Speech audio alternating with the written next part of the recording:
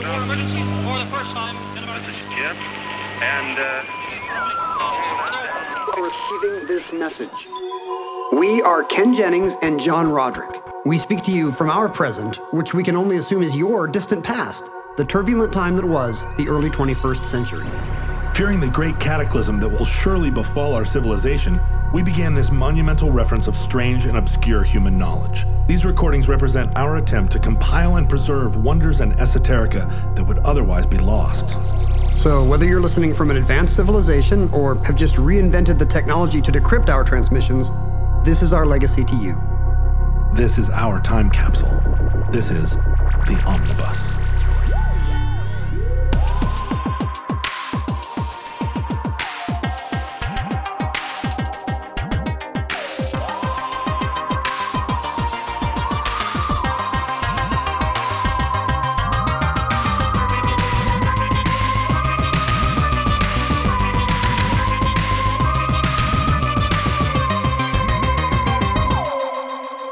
You have accessed entry 134.EZ1106. Certificate number 31305. Bloody Mose.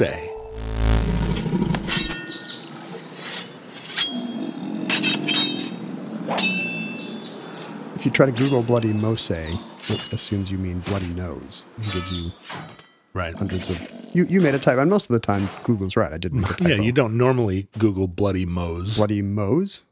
And that's because this is a recently unearthed story from kind of an underserved nook of history, which is the kind of thing we like. Yeah. Here on Omnibus. We do. This is the kind of thing we want to go into the record. Sometimes it's whimsical to put these kind of footnote stories into the official record.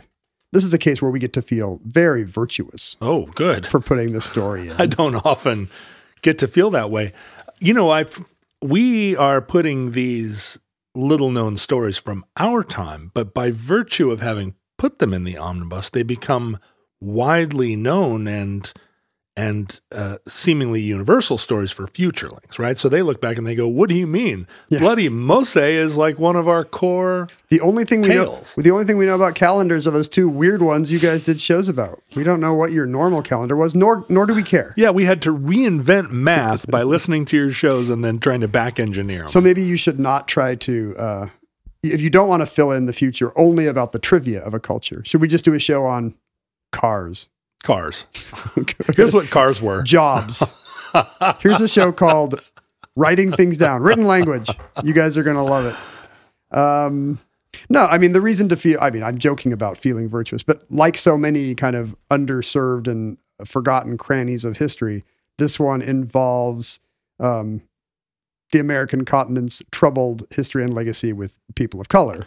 Both indigenous people and the enslaved peoples brought here. Who unearthed this story? Are you going to start with the? I don't mean to jump on top of your notes and tell you how to do it. Let's do some meta narrative here. Ken, talk about your creative choices. Yeah, Ken, how did you discover the story of Bloody Mose? This was suggested by a listener named Connor. Oh, who contributed to the Patreon. Well done, Connor. Sent us a list of like pretty good omnibus ideas, including one about the island of Lanai, which I was very tempted to do because it's got so many. We both love Hawaii, and Lanai has so many just crazy episodes from pineapple plantations all the way up to Larry Ellison. Right. Let's save it because I think Lanai is a good show. Maybe Connor's going to get 2 for the price of 1 here. Yeah. But he mentioned a name that I had never heard before, Francisco Menendez, and I thought, no idea. Sure. Conga orchestra leader of the 40s. I would have bought it. Portuguese fascist dictator. Who knows? Right. Really, literally no way to know. Yeah, he could be like a fruit and vegetable picker union organizer. Exactly. There's streets named for him in the Latino districts of many a southwestern city. Mm-hmm. Literally no way to know. Baseball player. Except heroic baseball player. But it was a little bit hard to find out about Francisco Menendez. Not to say that people with Hispanic names are only fruit pickers and baseball players. Now I'm hearing myself talk. Well, he could be, like a great district court judge. I said, maracas wielding band leader and and fascist dictator. So I feel like mine are much more empowering. Yeah. Anyway, duly noted. But there's not, so could be anything. And there wasn't a lot, it proved to be somewhat hard to research because the story of Menendez and his city is a little bit lost in the maw of history. He had his own city? He had his own city. Oh. And a remarkable city. I found an article by Jordan Blumetti, who kind of had done original research on the story of Menendez and how it had come to light in the 20th century. Historians, including some black historians, Zora Neale Hurston, the famous Florida historian and novelist, had written about the story of Fort Mose, but it hadn't really been followed up by mainstream or white historical societies. It doesn't really fit into the narrative of where our story is set, which is St. Augustine, Florida. Florida has such a distinguished history of race relations and transitions. Some of it in St. Augustine, but famously America's oldest continuously inhabited city, right? In 1565, one Pedro Menendez de Avila, just maybe a few decades after Ponce de Leon arrives in Florida looking for his son Juan, who has gone missing in a hurricane. His ship is disappeared. Oh, so he crosses an ocean looking for just bopping along the coast, Juan, looking for Juan, looking for a shipwreck. Finds a good harbor, plants the flag of the King of Spain, and suddenly we have St. Augustine, which almost 500 years later is still an inhabited city, and probably a little bit annoyed that Jamestown and the Pilgrims up north get all the ink. Right. But this is decades before them. It's a nice little town, although, the rising seas, of course, are going to wash it away. So for us, it's a nice little town. Yeah. It's got a good 10 years to go. Cute little pad. And kind of in love with the romance of its history and its status as America's oldest settlement. Yeah, we talked about Cahokia recently on the show, but it's America's oldest European settlement. How are you going to sell mugs and T-shirts if you don't have some claim to fame? That's what St. Augustine is. It's a lot of mugs and T-shirts, kind of the lore of privateer era Florida, with all the pirates and the Caribbean and the rum and the slavery, unfortunately. But, that stuff all gets downplayed because they want to sell, mugs with skulls and crossbones on them. Yeah, the time I visited there, I got out of the car, I walked around, I did a Griswold, I kind of, What's a Griswold? The scene in National Lampoon's Vacation where they pull over at the Grand Canyon and the Griswold family gets out and they do like a 3-head bob and then back in the car. It's widely known as a Griswold. In our house, we use the word Griswold for a different tourism-related thing because we prefer the much superior European Vacation film. You're gonna plant a flag that European Vacation is a better film than National Lampoon's Vacation? I am really. Christmas Vacation is better than both of them, but this is for us. A Griswold is when you either take a wrong turn or you don't get off the roundabout at the right exit, so you continue to see the same you go landmark around again. Look, kids, Big Ben and Parliament. That's a Griswold to us. I see. So you've done the briefest of stops in St. Augustine. Yeah, I think I walked out on the pier and kind of, took a look at the mugs and the T-shirts, drove around. I like to drive up and down the streets a couple of times, but yeah, then I headed out. I had other places to go. Bigger fish to fry. Bigger alligators to fry elsewhere. So there's this missing chapter in St. Augustine history, kind of a shockingly multicultural Enlightenment era experiment in maybe a different way America could have gone with America's, again, troubled history with indigenous and enslaved peoples. Is this pre-statehood?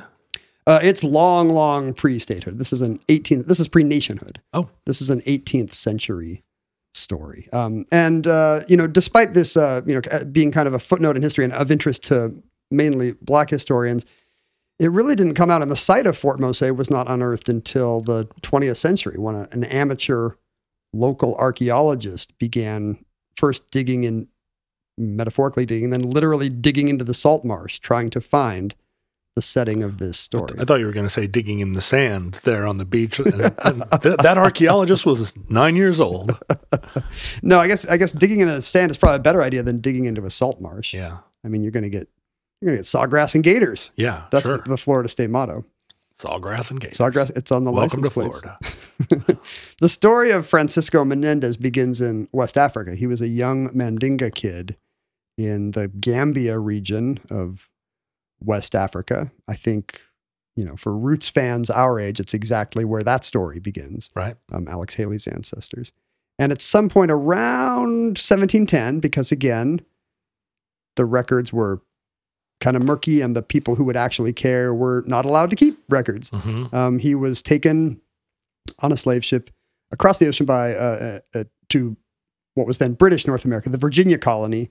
But, then Virginia stretched into the Carolinas and then kind of sank into the Okefenokee. And at some point, Spain started. Right. The It Spanish also went all the way west to Santa Barbara. Virginia had the Grand Canyon and the Great Salt Lake in it too. Have you ever seen one of those maps where like the period maps where the original 13 colonies kind of just extend, their land grants extend west? Yeah. So it's like Connecticut is this little tiny band that like hits the Great Lakes, but then starts again in Michigan somehow. It's a shame that's not you can't uphold those in court. The problem with, again, this chronicle is we don't have, Menendez never kept any kind of diary or journal, because he was a slave and wasn't allowed to. But from what we know of him, it's a fascinating story. He escapes twice his plantation where he's being forced to work into the swamps. At one point, he spends some years with the Yamasee Indians, a local tribe, and in fact leads these Native Americans in campaigns against the British, against the plantation owners in the area. So, he's on the right side during the Indian Wars. He's obviously either a warrior when he was in Gambia or a natural born fighter. A talented young person in a lot of respects. I guess there's some history work on this I wasn't aware of that really emphasizes that for a lot of these, what are called the Atlantic Creole people of this time, these displaced and enslaved people. It was a terrible atrocity, of course, but in many individual cases, it created people who were incredibly linguistically facile, could speak multiple languages, had great, social agility. They were, comfortable with with this Native American tribe, but also they could deal with their white oppressors, and they could speak many of the African languages of the other slave peoples, and just incredible plastic brains, adaptable to all these terrible situations they were being forced to confront and stay afloat in. And many of them just did so with incredible grace and ability, apparently. That's got to be a human trait that evolved over millennia, right? Because that had to have been a commonplace situation for a human being to find themselves be on the wrong side of a war or a slave trade. Yeah, right. Captured by one group of people and brought somewhere else and used initially as an interpreter, but then you become enmeshed in all these. Trying to figure out an angle, trying to figure out how to just stay afloat. In Alexandria or in Constantinople, around the world, right? Yeah. You would have a real advantage if you had that kind of plasticity. And maybe it's a small group of people that actually just catch enough breaks to be able to, who gets the call from the satrap at the right time. And suddenly this person becomes Joseph in Egypt and has a privileged position that, that 100 people, no matter how able, wouldn't be able to attain. I don't have that quality. I want macaroni and cheese every Thursday. I'm really set in my ways. I wear the same 4 black t-shirts. I feel like I would just keep my head down, like there's never going to be the Jennings slave revolt. Of course. Hey guys, I think we should maybe do what he says. Hey guys. He just thinks we should work till all night. And there'd be a lot less trouble if we did it. So I really admire this kind of, I admire the Nat Turners of the world who are like, this sucks. Yeah. But also this guy who is like, how do I get out of here and, make a better world? But also not just run, turn around and take up arms. Like instead of going as far as he can, he's like, now that I've got these guys with tomahawks, right. Now we got some bows and arrows and stone-headed axes. I've got a list of people, it's Game of Thrones. So they start a frontier. Yes, and there is a frontier between, again, the Carolinas and then across the St. Mary's River into Florida.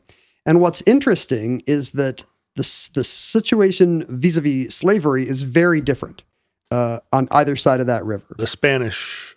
Now, the Spanish hate the British, and the British hate the Spanish. They're fighting for superiority in this new global geopolitical realm. There's a whole hemisphere to fight over. Still true to this day. Yeah. And, I don't want the Spanish to come off super great in this story because they are totally doing genocides all over the Caribbean. They invented it. Well, at least in the Americas. It was called genocidio. We had to translate it. No, I don't know if that's true or not. But yeah, they don't have the best track record with indigenous people in the Caribbean. I don't think we need to make that case.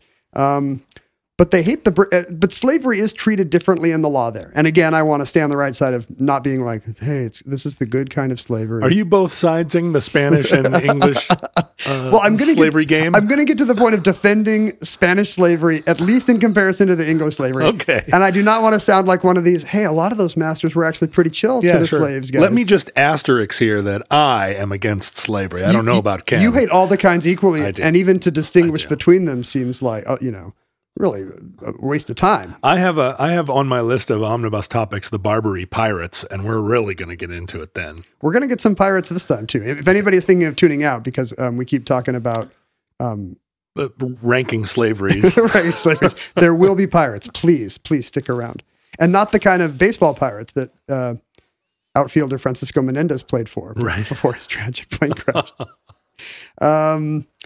In Spain, the British parts of the world at this time, basically, if you're black, you're a slave. That's like a natural state for a certain kind of person disfavored by God. You're just automatically a slave, and you do what we say.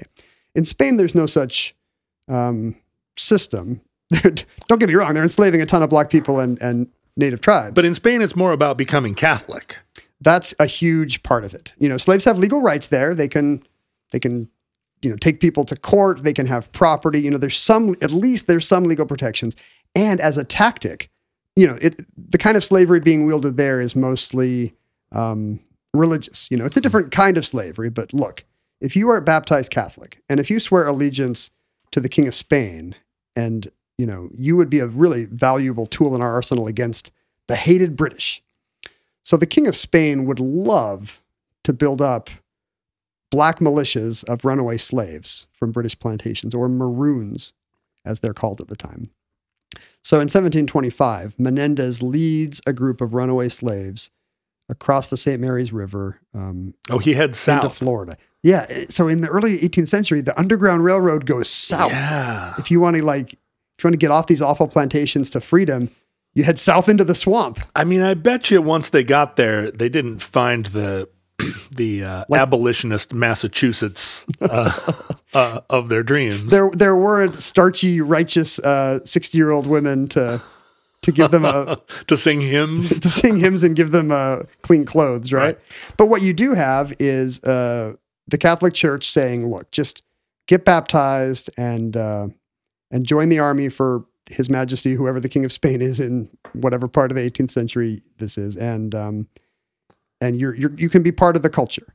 Spain's got a different history regarding multiculturalism than England does. They've had a mixed society for years. The Moorish influence on Iberia has come and gone. They have a great track record with the Sephardic Jews. Oh man!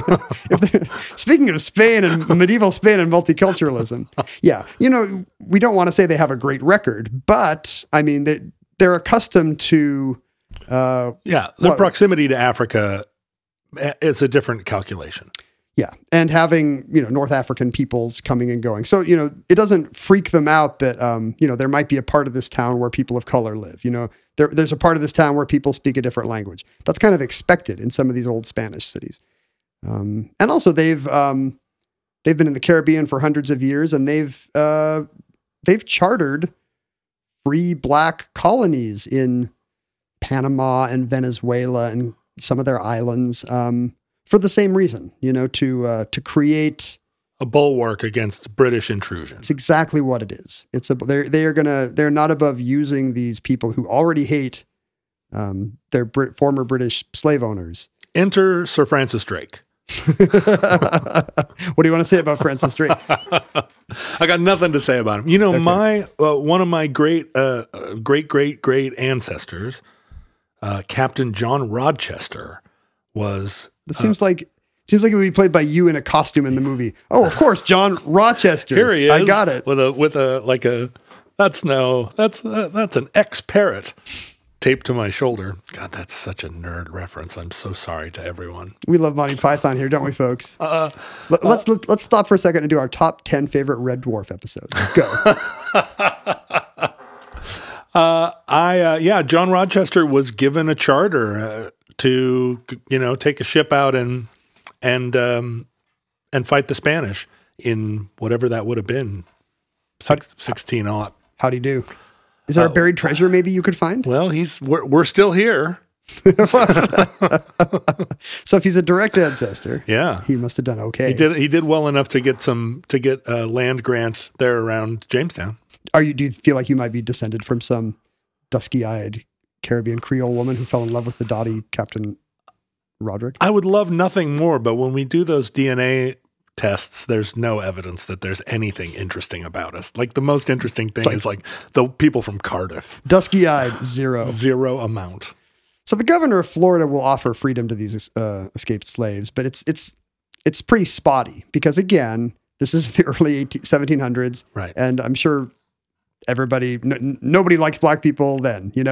America's not that different then from now. So not everybody gets. It's very much a judicial and clerical roulette whether you actually get freed or not. But it wasn't a plantation culture. It was definitely more of a privateer culture. People are hunting and fishing and trying to sink British ships. Right. It's a mercantile culture as well. But yeah, it's not like in the Carolinas at this point, the black population, the slave population outnumbers their masters. Right. Because that's just the kind of labor you need to run that kind of awful system. But Menendez himself, another sign of his kind of initiative and ability, he actually petitions the crown. He writes letters to Madrid, or what would be the capital of Spain? Is it still in Toledo in the early 1700s? Yeah, probably. I'm not going to stop to look it up. He writes letters to Spain. Let's put it that way. Okay.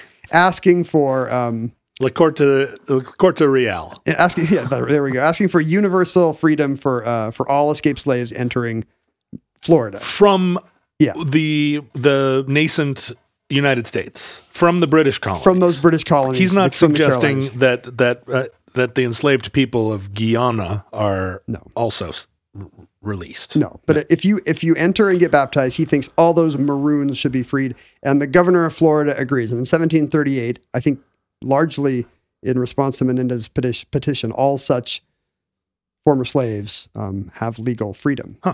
So where do you put them? A new town is founded called Gracia Real de Santa Teresa de Mosé near St. Augustine. I mean, maybe this is a sign that they're not completely given their rights. It's the equivalent of the 1960s era. Well, what if they married your daughter, You're free. Where are you going to live? You're free. Let's find you someplace over there in the salt marsh. Right. Wouldn't that be nice? A new town is founded. Gracia Real is, in honor of the royal grace of His Majesty who has allowed this experiment to occur. Mm-hmm. And even though this new town has a Catholic priest on site and it has a Spanish military commander on site, Menendez himself has, proved so able that he's made a captain and he is in charge of this new city, which is called Fort Mose, because what, of course, Spain is really interested in is, first of all, taking as many slaves, disrupting the affluent British slave economy of the Carolinas, and then also creating, as you say, a Liberia in the Americas. Well, yeah, but a Liberia that stands between them and their enemies, arming some. So the interesting thing about the story is there is a Liberia in Florida 50 years before America is a country. Right. Almost. And now, is this a case where Menendez is the one charismatic leader who, given authority over a community founded in his name, is a benevolent and wonderful person into old age?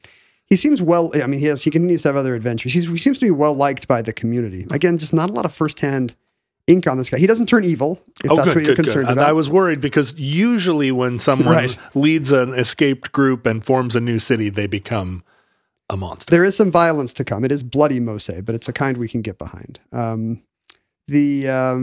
So this Underground Railroad continues of Indian guides bringing parties of ex-slaves through the swamps. Oh. And suddenly they have a free city to go to. You know, this becomes, It's a beacon. yeah, it's a city on a hill. Oh, wow. But like a very different, you know, when we talk about the Puritan city on a hill, that's a pretty white city. Yeah, And there's they're not treating the local natives great. probably a lot less condescension in the cities to the south. Yeah, I mean, Florida does not have a hill. It's in Florida, so it's a Right. city in a city in a bog. in a swamp marsh, right? Yeah, I can't believe there's no city in a bog speech by Ronald Reagan. But the existence of this city and the trickle of slaves out of the Carolinas actually, and what happens in 1740 actually begins to inspire slave rebellions up north in British territory. So It's a galvanizer. the King of Spain is looking very smart here with his Yeah. plan to kind of destabilize the Virginia colony with thought warfare and Yeah, they're hearts and minds. He's the Russian trolls of his time. He's just on Facebook, just putting out some crazy theories. He's putting them on parchment and handing them to a Seminole Right. guy to take north. But yeah, that's the equivalent of a bot farm Yeah. in the where are we? The 1730s. And it's exactly, I mean, the parallels to 19th century America are really interesting because, you know, slave owners get pissed off in the Carolinas. They hire professional slave catchers who are supposed to head into enemy territory and recover their property. But this time they're headed south. I always imagine that as a thing where they're headed up into Maryland, but it's But the first time it happened, they're like heading down to Florida to be Yeah. like, "Hey, senor, you've got our property." so is Mobile part of has Alabama become an American territory at this point? I mean, when does Mobile and all of that, like Gulf Coast, stop being Spanish? I feel like Spain. I mean, we're gonna get to the end of Spanish, but Is that all the way up to the Louisiana Purchase? yeah, at this time, it ends before America's a country. Like Spanish Florida has some rough times here in a second, but yeah, Florida Occidental, you know, the western part of Spain's dominion there goes all the way to the Mississippi. Yeah, so right. it's Mobile and what is today New Orleans, Nueva Orleans at the under Spanish rule. Is that really what they called it? Yeah, I think so. Huh. Well, I mean, I think it was probably founded by the French who called it New Orleans, and then when it came under Spanish dominion, They called it Nueva Nueva Orleans. They didn't Orleans. call it Nuevo what's the Toledo. What's the Spanish word for what's the Spanish equivalent of it? You have to find out who the Spanish Joan of Arc is. But we didn't call New York New Amsterdam. We changed the name. It was once New Amsterdam. Yeah. Why they changed it? I know why. You know? Yeah. But you don't want to tell. No, I'll tell. I mean, Amsterdam is maybe more closely associated with, you know, it's the capital of one of your rivals. Yeah, right. Also, it's a And it's low-lying swamp. You know, that's not what New York. I guess down in the Battery, it was kind of a low-lying swamp. It may have been more of a kissing up to, you know, whoever His Excellency the Duke of York was. I think it was the king's brother or something. So there was probably some guy who wanted to, you know, a company gets sold then you've got to. 99%. That's the story. So but in 1740, the War of Jenkins' Ear breaks out. You know, the hostility, you know, the tension between Spain and Britain and the New World finally boils over into war. Only the British call it the War of Jenkins' Ear because that's their propaganda thing. Really hard. Can you say that in Spanish? The War of Jenkins' Ear? La Guerra de la Oreja de la Idiota Jenkins. I wonder what their name for it is. I'm sure it's the War of British Aggression or something. Yeah, right. But it was, you know, as you say, a battle of privateers and battles at sea. How did Jenkins' Ear get involved? I think it was cut off with a saber. Yes. And then the earless Captain Jenkins gets paraded in front of Parliament. Like, look what these evil Spanish pests have been doing to our brave. They take him back to inflame emotion. The earless Jenkins becomes a propaganda sign. So the whole war is called the War of Jenkins' Ear, just like we might say, the pig war. Exactly. Yeah. Or, you know, you just name the war for the inciting incident. Like if we had called the Tonkin Gulf incident. The Tonkin Gulf War, yeah. Or our 20-year adventure in Afghanistan could have been the 9/11 War. The 9/11 war. That should have been called that. As part of the War of Jenkins' Ear. Jonathan Oglethorpe, the founder of the new colony of Georgia, heads south to make war on Spanish Florida. Sorry, I said Jonathan Oglethorpe, but it's James Oglethorpe. Georgia had a great initial history. Boy, they really did a job down there. Luckily, things quickly turned good there, and nothing bad ever happened in Georgia again. So he leads an army south into Florida, and Fort Mose has become a symbol of Spanish nose thumbing, and probably also of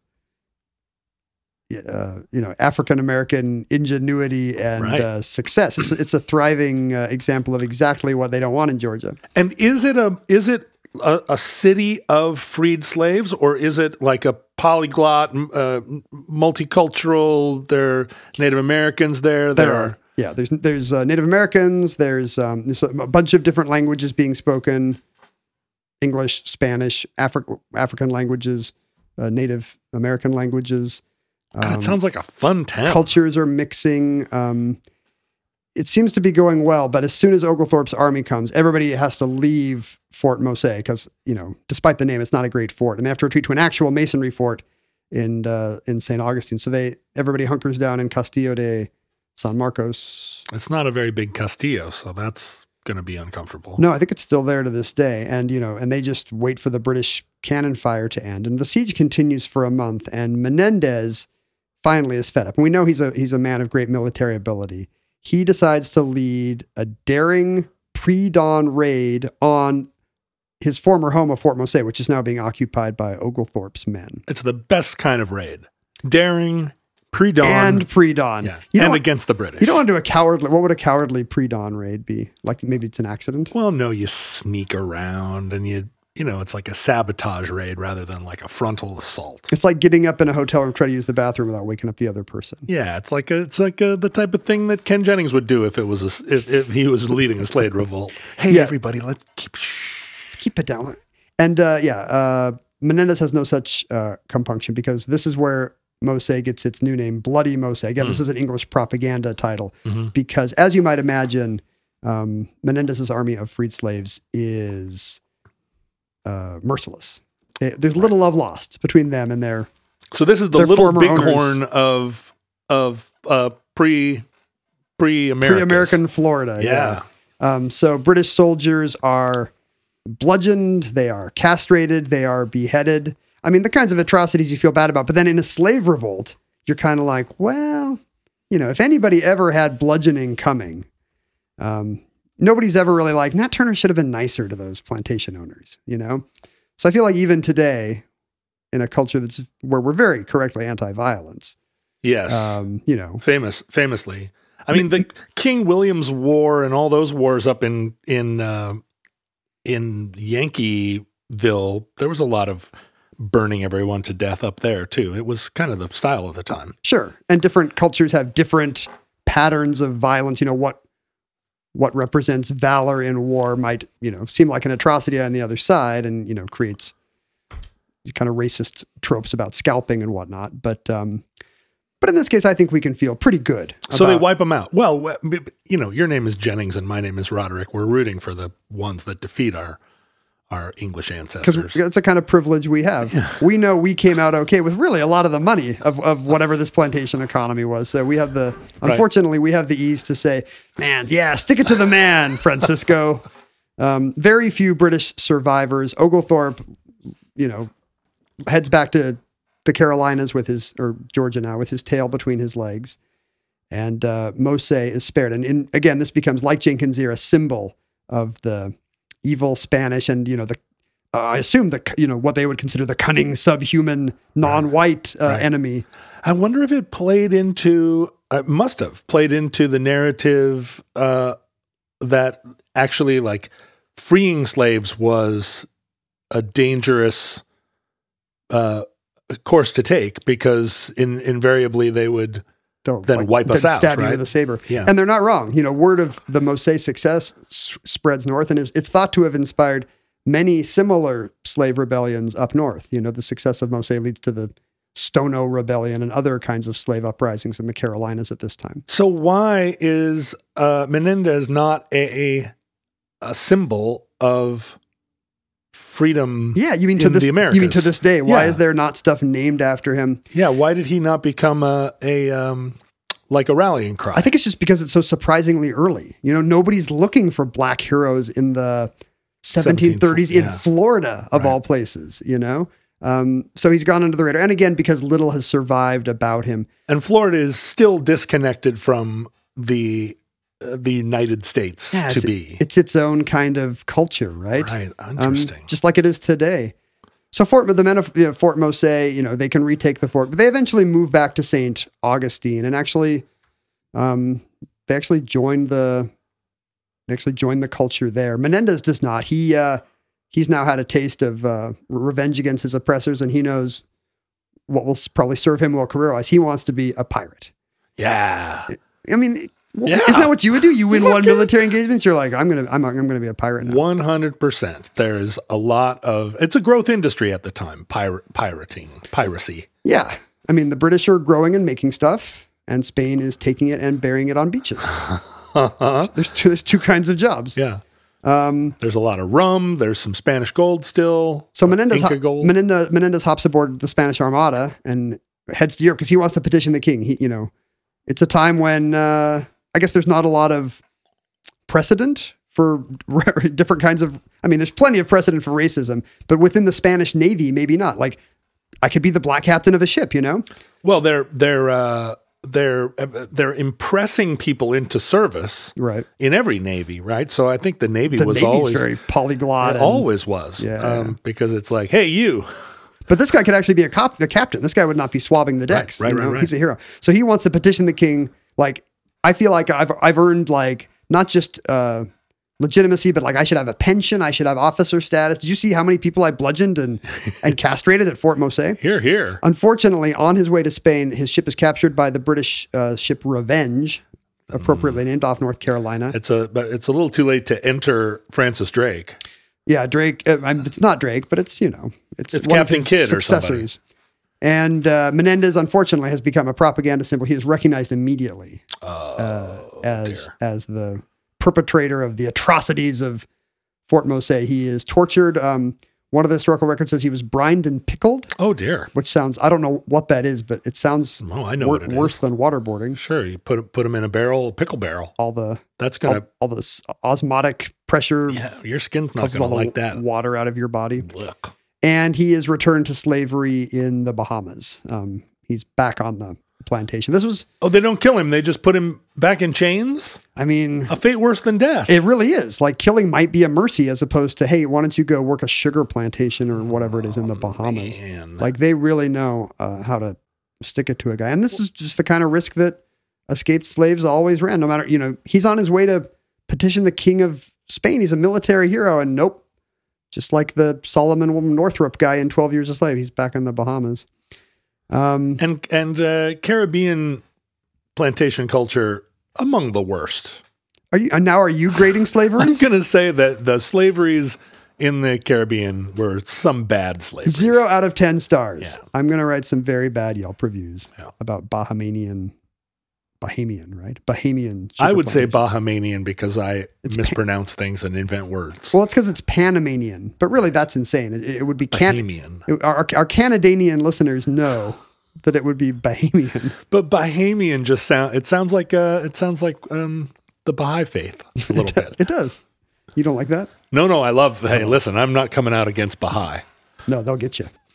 But in his absence, now that the families of Fort Mose are moved back into St. Augustine, suddenly St. Augustine now has this class of freed blacks who are no longer off across the marsh, but are mingling with the population. They have trades, they're builders, and they are, capturing wild horses and cattle and becoming, they own livestock, they're ranchers. But also versed somewhat in the culture of the Virginias.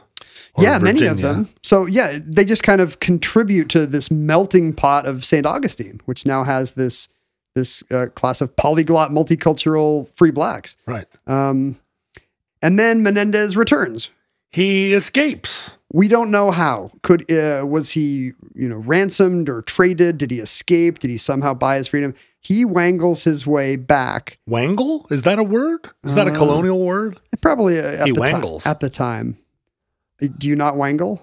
I don't want anyone. I don't want you wangling during the show. No, I don't want anyone wangling around me or to me. Don't wangle me. But by the time he gets back, Fort Mose has been rebuilt. And we don't know why. I mean, it's easy to read this as, for 12 years, this was an example of, maybe a different kind of colonial America. But is it rebuilt as a symbolic gesture, or it doesn't sound like a nice place to live? No, and in fact, it's rebuilt in a different place. Oh. The second Fort Mose is elsewhere off in the marshes, but it does seem like, this is where the black population is going to live. And who knows that, I don't think the history says whether that's a people wanting their autonomy or a people getting sick of the aggressions, big and small, of the moneyed class in St. Augustine, or if it's outright people that love mosquitoes. Right. There's just not enough sawgrass and mosquitoes in the town. I mean, maybe they wanted more space and autonomy. I don't know. It also seems very likely that the city is not in love with a black population at a time when, there's a lot of built-in religious ideas about their inferiority. So, but Menendez comes back and leads this new second Fort Mose. And this all happens just in time for the 7 Years' War to break out. And Spanish Florida pretty much collapses. It's broke. It turns out it cannot compete with the thriving plantation culture built on the backs of slaves just a few hundred miles north. And as a result, the treaty at the end of the war cedes Florida to Britain in exchange for letting Spain keep Cuba. They were like, please let us have Cuba. But they had to give up Florida. And now our slave economy is really booming in Cuba. You can keep our dysfunctional slave economy. So there's no point to Fort Mose now, Spain, it was great to have a black militia there, but now there's nobody to have a black militia against. So this experiment ends, and the 50 free black residents still living in Mose, including Menendez and his family, decamp for Cuba, the last bastion of not British slave culture in that part of the Caribbean. They found a new town called St. Augustine. This is St. Augustine of de Nueva Florida. They're considering Cuba Nueva Florida, Right. And at that point, the community kind of disappears from history. There's no longer any record of what happens to Menendez and his 50 emigrants from Fort Mose. St. Augustine not being one of the main cities of Cuba. Yeah, I don't know if it even survives to this day. Like, is there a San Agustin, Cuba now? It does not appear. At least when you Google St. Augustine, Cuba, it autofills to St. Augustine Cuban restaurant. Probably in Miami Beach or something. But it's just an interesting, and you asked about how this all came up. There was in the 20th century, there's kind of an interesting story where St. Augustine actually is the site of a bunch of civil rights battles, a lot of sit-ins, a lot of swim-ins, because it's got a tourist trade. It's got this symbolic import as America's oldest city. And it's still not treating its black people great in the 60s, as you might imagine. So nobody's that interested in studying African-American history of the region, but there's this amateur archaeologist named Jack Williams, who's a World War II veteran, who is really interested in, as you might imagine for a white guy of this era, he's really interested in military history. Wait a minute. And he's, or today, or anybody who listens to the Thursday Omnibus. So he's very interested. Second only to my train sets. He's interested in finding Fort Mose, and not so much because he cares about its racial significance, but just because of other military campaigns that have involved that part of Florida. And he finally tracks down where it is, does some digs, finds some rum bottles and some amulets, and says this is Fort Mose. The local historical society hates him because he's an outsider and they don't care about black history. But he finally is able to get the University of Florida to come and check it out and sign off and say, yes, this is where this early city of free blacks was. Do any foundations survive? Is it actually is it just a shell midden, or is it a town. They dredged that part of the marsh to build modern St. Augustine. So the place where Fort Mose was located is no longer solid ground. So you can go there today. There was a long legal battle between Williams and the state because once he found out where it was and they were like, oh, this is like actual military history, Florida history, black history. The state tried to buy it to make it a monument or whatever and offered him, in his opinion, a tenth what it was worth. He kept turning down their offers. They finally took him to court and took it. He owned it somehow? Yeah, once he knew what it was, he had bought the land. Oh. And so depending on who you ask, his descendant, the state claimed eminent domain and basically took it from him for much half what he thought it was worth. Right. This is some interesting research that was done by a web journalist and blogger named Jordan Blumetti. He tracked down this Jack Williams guy's descendants, and they still think he was, mistreated by the state, and the local historical society was, mad that he got there first. And, I think the state would say that he was just some crackpot. Sure, a guy with a metal detector. I'm seeing here the Fort Mose Historic State Park. Yes. They have like black militiamen in full-on Revolutionary War reenactment costumes firing muskets. That's the whole thing. That might be kind of a once-a-year thing. I think in fact there is now a state park there, but a state historical monument there. But I think it's kind of a relative to how important and inspiring this story could be. It's a pretty small, rundown visitor center. A little swampy. And basically it's just a boardwalk where you can walk out and look and say, yeah, over there in what is now this awful bog, there was once a thriving black city. Let me just asterisk there and say I'm pro-bog. I recognize that bogs are a vital part of the ecosystem. Not like Ken, who's against bogs. I'm not against bogs. I have a friend and I always, when we're at a place that has one of those interpretive signs that tells you how the importance of the wetlands, what a complicated, thriving ecosystem, we always take a picture of those and send them to each other. Because no matter where in the world you are, there will always be this nearly identical sign telling you how great the wetlands are. It's about birds, Ken. They need a place to land. And I think that is who comes to this visitor center. You'd think it would be black kids on field trips, but it's a lot of birders. Oh, right. Hoping to see the green tufted, yellow-bellied sapsucker. Sure, swan heron. Or whatever it is. But there's a sign there that says, welcome to freedom, trying to recover some of this Underground Railroad narrative. But, even though the park is quiet and little visited, it really does make you think, is there an alternate America? Could there be a different blueprint for the continent where, it was like kind of a bustling Creole vibe where everybody was different, but everybody had got along. What if Spain had won that geopolitical battle and the city on the hill had included free black people and the nearby tribes and, anybody else? I think we can look around all of Latin America and see where Spain did win that battle. And questionable result. Maybe Florida's the only place. right in the middle, just a little. It's between the genocides and the plantations. Maybe there was a little Venn diagram overlap. I think it is great though, and I think the 21st century is going to see a lot more archaeology devoted to the black experience in America and more recognition. I mean, you see this with black graveyards that started there with that excavation in Lower Manhattan, and now a recognition that all the historic graveyards of the black community, a lot of them were paved over and turned into freeway overpasses, and there's all this interest in going back and establishing, because, when we think about just the tourist sites of colonial America, they represent a kind of archipelago that tells the story of the early United States, and there's all that black erasure. It's white, yeah. Right? And you'll have like, oh, there's some reenactors over here in the slave cabin. Don't they look happy? But some places still use the slave cabins for like weddings and corporate events, right?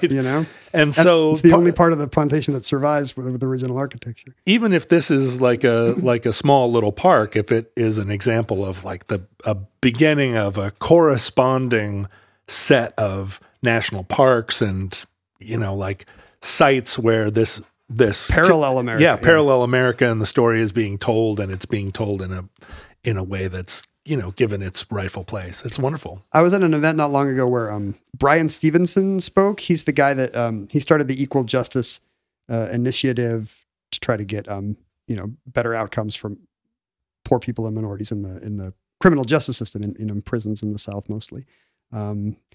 He was played by Michael B. Jordan in a recent movie, Just Mercy. Not that one where he's not like a Jason Bourne type character. No. Okay. No. Oh yeah, he's Jack Ryan now. I've been meaning to watch that movie. Yeah, but. And also not the one where he hates Black Panther. He's Right. the one where he's a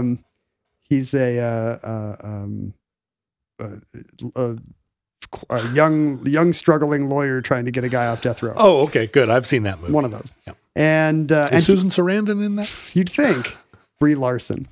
And he was talking about this new project. He just opened kind of a museum in Montgomery, Alabama, where he lives, kind of the history of what you're talking about, kind of the underserved, undertold stories of the Black experience. And he was saying one project he has is to try to find out if there's, are there places where technology can actually find slave ships? Can you find wrecked slave ships? Can you find human remains from the, because famously, a third didn't make it across the ocean and were just, dumped like excess cargo. Are there different depths where some of those remains might survive? Whoa. Could those become graveyards? Could we find those places and make them destinations? And I was just fascinated, because think of how many tens of millions of dollars have gone into trying to get some newel post from a banister on the Titanic or silverware from some other ship or some, booty from a Spanish galleon. Well, that's the thing. There's so much energy going into finding those ships that are laden with Inca gold. Right. And yet, what could be more symbolic, devastatingly symbolic than the slave ships, and nobody's pouring money into trying to find those remains. So that's something he's trying to head up for the first time. And I was like, that'd be fascinating. Why are we trying to get forks off the Titanic when we could be doing this? Well, it does seem like something that futurelings will listen to this program and look back and sort of not comprehend a time when one story of the Americas had been told, and this, this companion story, simultaneous, equally extraordinary, but founded in pain. Because they're racially enlightened, they don't see the differences. It would be like us looking back at the, Chinese history of the 3 warring kingdoms period and being expected to pick which of the warring kingdom was the good one. You know? Well, so much of what you think of as the history as told from Egypt to Greece, et cetera, we don't have a sense of who. I mean, we know from Hippocrates or whatever that some ideas, but we don't know the culture, right? I think a lot of it might be just the urge to make things linear. We have our kids draw timelines in school, and so you think of human history as it goes like this: Egypt, then Greece, then Rome, then Yeah. No, you are drawing one line, but it's a big planet. Yeah, the Ethiopians have a very different timeline. And that concludes Bloody Mose, entry 134.EZ1106, certificate number 31305 in the omnibus. Futurelings, in the unlikely event that social media still exists in your era, and the implausible event that you don't know all about these stories that we're now, for the first time, really adding to the historic record in the form, the historic record that survives the apocalypse. It's a bummer for the real historians that did this work, and then people just hear us talk about it. Well, because every once in a while, you or I will actually mention the person that did it. It's his name was Bob Jenkinstein or something. I'm not sure. I mentioned Jordan Blumetti in this show, so I feel a little less guilty.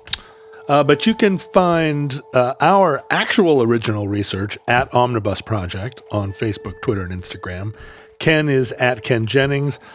I am /was at John Roderick. Also, you can find me at patreon.com/John Roderick. You can email us, which we encourage you to do. Although, if you're going to email us with,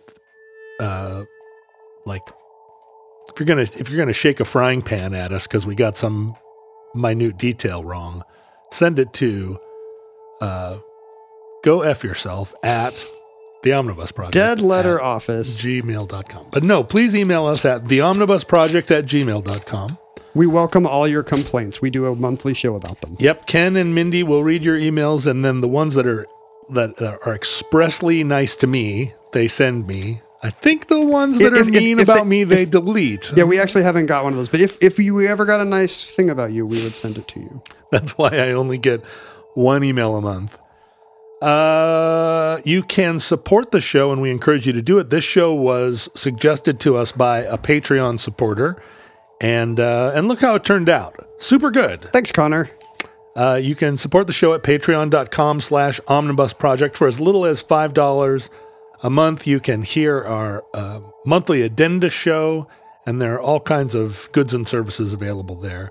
Also, check out our Omnibus Project t-shirts that are available. Ken, where can futurelings and interested listeners find our Omnibus Project t-shirts? Go to omnibusproject.com/store to find shirts and hoodies and magnets and mugs and more. The latest shirts are pretty cool. It's the original Omnibus and Futurelings design, but the Omnibus is in cool sparkly gold now. Yeah. And the Futureling shirt glows in the dark. See, I don't know. So I don't know what that's for. That's pretty hot. For late night, for daring pre-dawn raids. Well, no, you don't want to wear it in a daring pre-dawn raid, but a daring pre-dawn rave. There you go. You might want your glow-in-the-dark Omnibus shirt. That's my favorite kind of rave. A daring one. No, that was actually, I was just doing like a cool funk beat. It would be. I don't know. You're the beatboxer here. That's right. I'm just opening your mail. You can go to Omnibus Futurelings, wherever Futurelings are found, on Discord and Reddit. I feel like they just started a non-Facebook community, but the problem is the only place I read about it was on Facebook. I think it's on Discord. Oh. They have a new Futurelings group over there. Anyway, if you are savvy enough to look for Futurelings groups, you will probably savvy enough to find them. And you can send us mail, and this is very exciting to us. We love opening mail. Send us actual mail at P.O. Box 55744, Shoreline, Washington 98155. I see you rustling through some packages there. Yeah, Ken. our friend cartoonist David Chelsea, you mentioned that you have been reading comics. You've been reading graphic novels to your daughter. Yes. You can read them out loud. Yes. And David Chelsea has written an age-appropriate graphic novel for Dark Horse called Snow Angel. Cool Off with Snow Angel, a new hero for all ages. An ordinary but contentious little girl becomes a crime-fighting cherub whenever she makes an angel in the snow. Wow. Oh, so she doesn't die and become an angel who fights crime. She just... No. And this is a pre-Frozen thing. She's not any kind of megalomaniacal weirdo. That's good. But yeah, she gets magic powers when she makes a snow angel. Oh, when I make a snow angel, I just get water down my back. Yeah, exactly. Thank you, David. And Chris, apparently, I don't believe there's any explanation, but on a trip that must have gone to... Oh, he must have been in South Dakota. He sent us 2 postcards. One is the USS South Dakota. So there it is. Getting hit with a suicide kamikaze fighter. Do states really love their namesake battleships? I mean, they do. South Dakota's landlocked. What do they care about naval battles? You know, once I got to know several naval officers, I realized that a lot of them are from landlocked states. That's where the Navy has the most romance. I guess I had dinner with a bunch of naval officers at one point, and I thought to go around the table and say, like, where did you go to college?